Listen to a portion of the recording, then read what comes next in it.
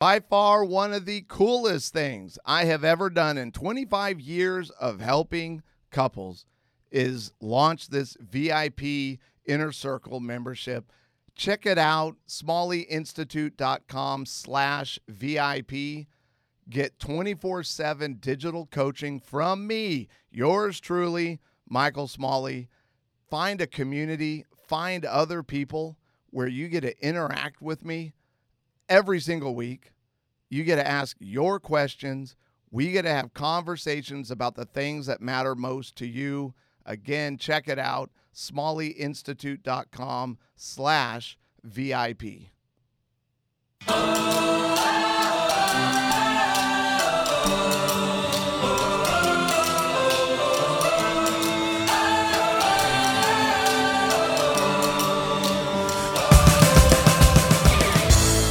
I couldn't wait to get to this session. We have arrived at the roadmap to your future of unmistakable intimacy. Those heartbreaking moments when your difficult conversations derail and you feel further apart than ever are about to be eliminated. This is it. This is the big one. I have been, man, the moment that I read this in Susan Johnson's book, Hold Me Tight, it was tears, literal tears, because, you know, my wife and I have had quite the year, and we are definitely on the other side of that. But when I went through these 6 activities, these 6 things you can do to create an unbreakable relationship, one that feels secure again, one that feels intimate again, where you feel bonded with each other, where you're now closer before ever. These 6 activities are things you can start doing right now that build an unbreakable relationship. So let's just get into them.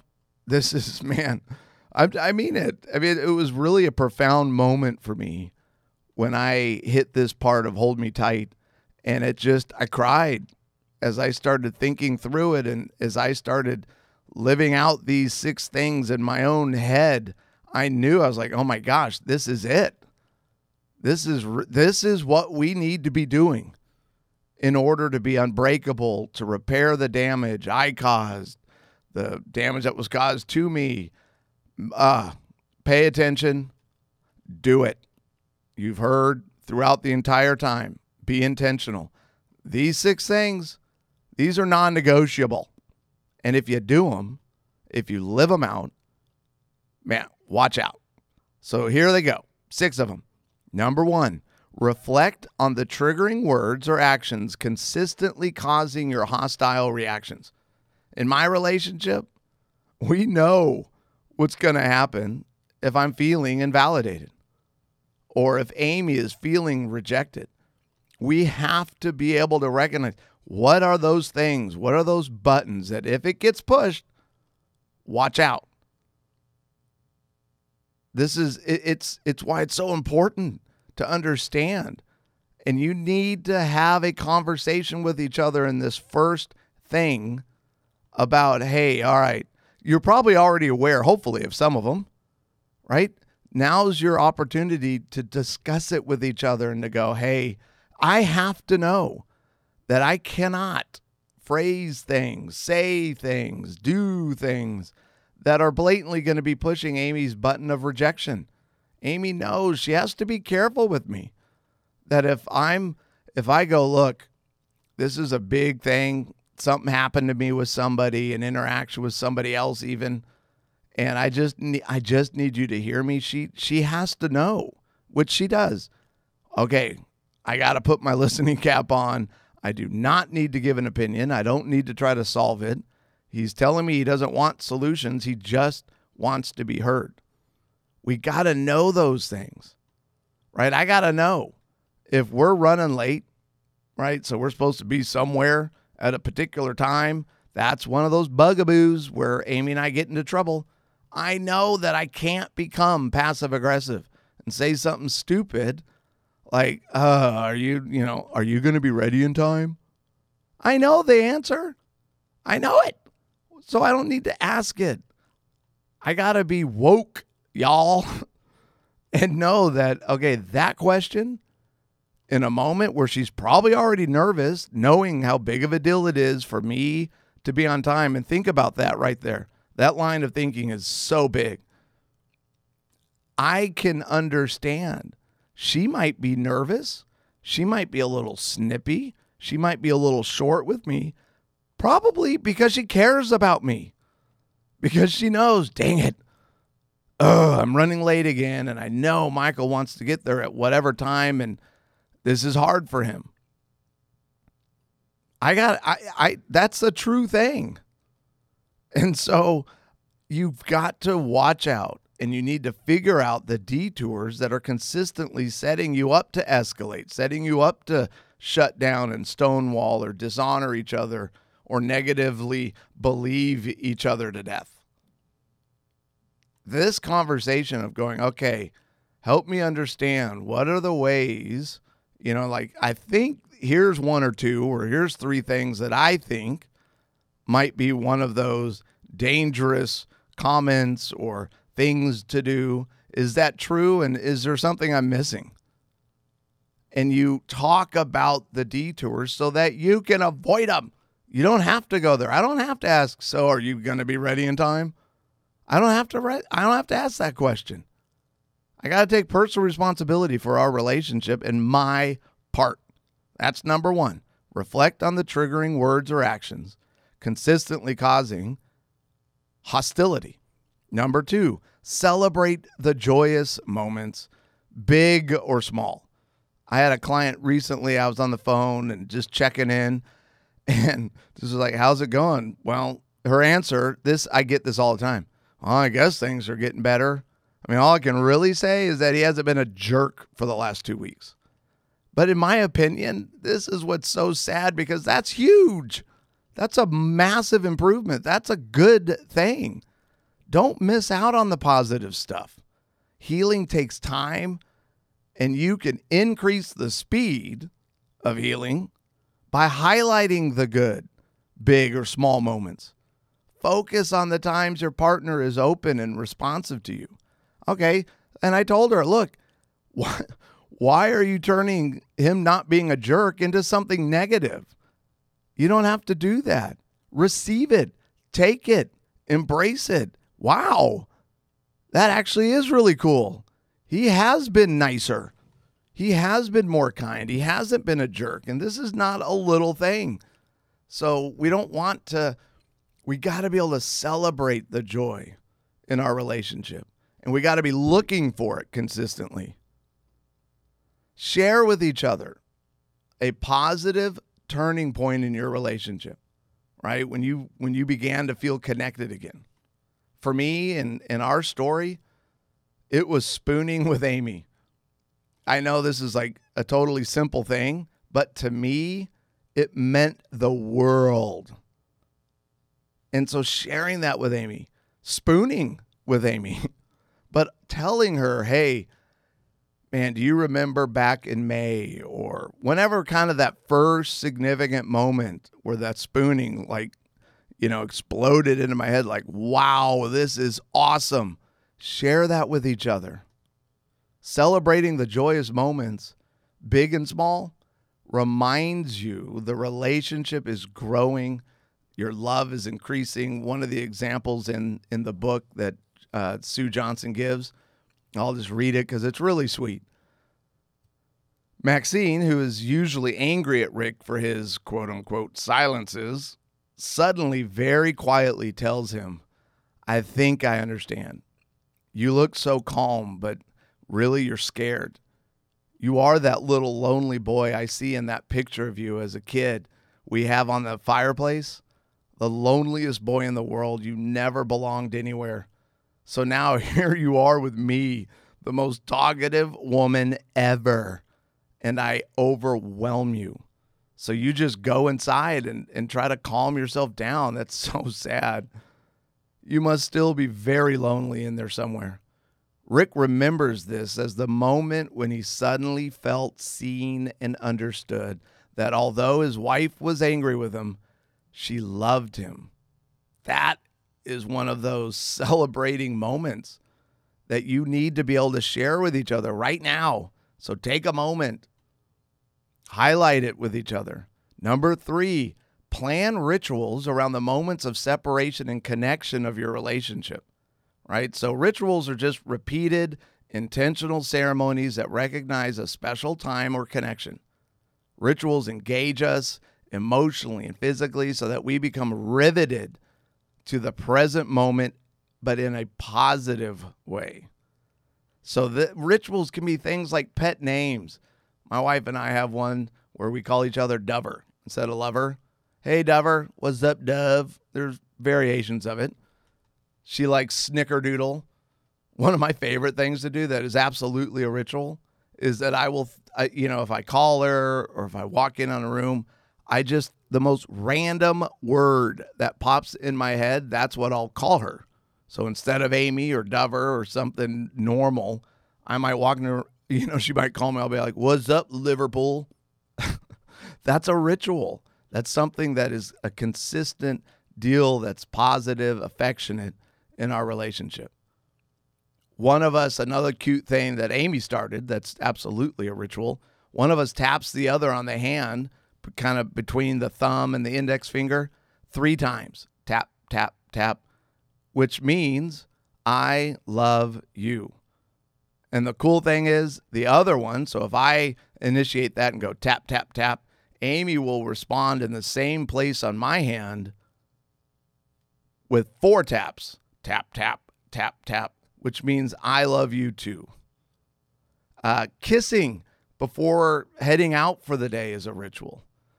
Sunday morning coffee has actually become a thing for us because my daughter works at Starbucks, and her Starbucks on Sunday, and she works a lot of Sundays, is on the way to the church we'd been going to.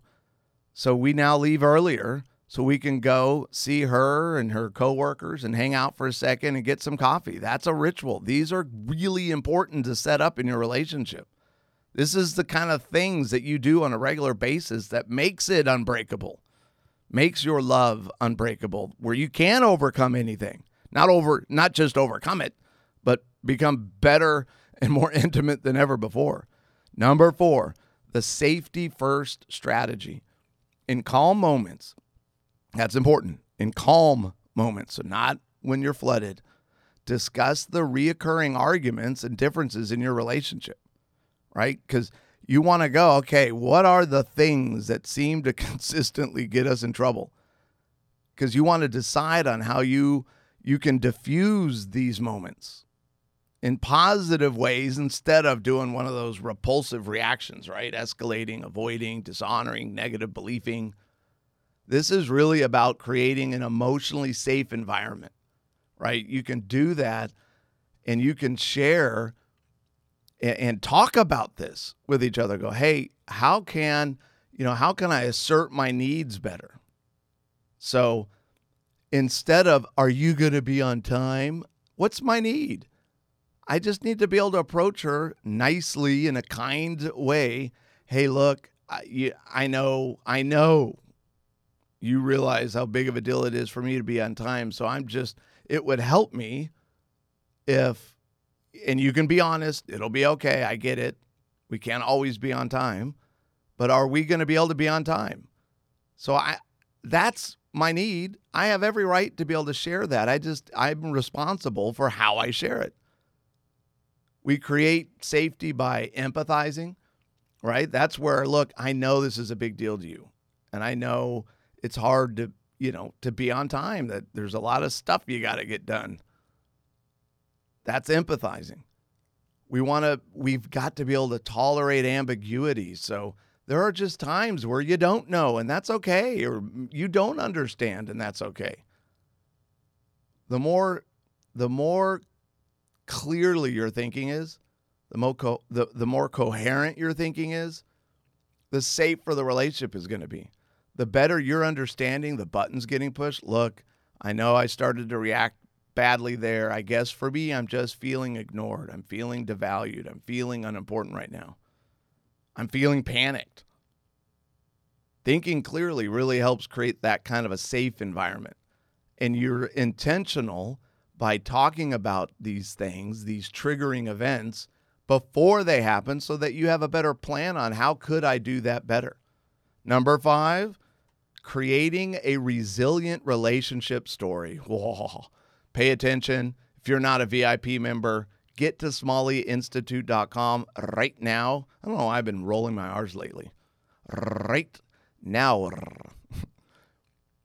Because right here, there's an exercise that you can do that helps you reshape that painful story from your past. Right? So all you're trying to do is answer the question, how have we turned things around? This is your story of how you fell in love again, how you keep falling in love. This addresses, remember, you're dealing with primal panic, a major wound. This addresses your fear of what happened to us. Like, how did this all go down? Johnson suggests the following prompts to help develop your resilient relationship story. So this is what you want to sit down with each other and work it out first. So write down the words or the phrases you're going to use. Okay? Number 1, 3 adjectives or images that describe your relationship when it was stalled in insecurity and negative spirals, right? So, for example, you could use things like, look, felt dead-ended, exhausted, kind of felt like a minefield, right? I felt like I was walking on eggshells. It felt unsafe. So 3 adjectives or images that described the reality of what was going on. Now, you want to give 2 verbs that capture how each of you moved in your negative dance, right? And how you could change the pattern, right? You might say something like, I pushed, you turned away. But we learned to talk about how scared we were and reach out for each other. That's the kind of sentence you're trying to put together here with 2 verbs. I pushed, you turned away. I freaked out, you shut down. 2 verbs. Now, 1 critical moment when you saw each other differently, where you felt new emotions and reached for each other, right? It might be something like, I remember that Saturday afternoon when I had walked out, I came back into the room and you were weeping. The look on your face really got to me. I just felt our sadness and I felt how our sadness came over you. And you remember I said I wanted us to be close again and I needed your help. We had to help each other get there, right? So what is that critical moment for you when you finally started to see each other differently? Mine, in our story, was I was in Phoenix, Arizona. And the week before, the previous Friday, so it was on a Friday, the previous Friday we'd actually gone through mediation that blew up. That, we didn't get angry towards each other, but it was a real pivotal moment in our story. And it was 7 days later, and I got a text, and it was the text I had been longing to get. That was a huge moment for me.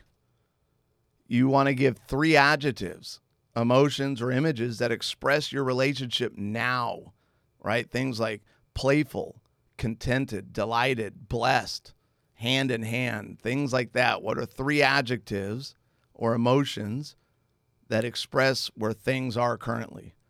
And then 1 thing you are doing to keep your connection with each other open and growing, right? So it might be cuddling before we fall asleep or kissing when we wake up. Things like what are the things that are helping us stay connected? And then finally, the 6th and last thing to build an unbreakable relationship, creating a future love story. This is where you get to be dreaming about what it looks like 3 years, 5 years, 10 years down the road. This story outlines what you want your bond to look like, right? How you would like your partner and how you would like your partner's help in making your dream a reality. right? You might say something like, in 5 years, I can see us spending time together consistently. We look forward to our date nights. We actually look forward to those times. It's dreaming positively. It's not, well, in 5 years, you're no longer, right? No, this is what we want it to look like. What would it look like to share with your great-grandchildren about your relationship? What would you like to tell your great-grandchildren about the two of you? The example in the book says, I'd like to tell them that I was a good husband and I really tried to make my wife happy, that she was the light of my life, like she is right now. Wow, that gives me goosebumps. Dreaming about that future, seeing the future, believing in the future, and then making it happen. Live like you want to be loved. You can do that starting now, and the results are profound. You won't regret it. Ignore the feelings of insecurity, blow them up. Take the risk, because the risk of loving someone, especially after they've deeply wounded you, is a risk worth taking. By far, one of the coolest things I have ever done in 25 years of helping couples is launch this VIP Inner Circle membership. Check it out, smalleyinstitute.com/VIP. Get 24/7 digital coaching from me, yours truly, Michael Smalley. Find a community, find other people where you get to interact with me every single week. You get to ask your questions. We get to have conversations about the things that matter most to you. Again, check it out, smalleyinstitute.com/VIP.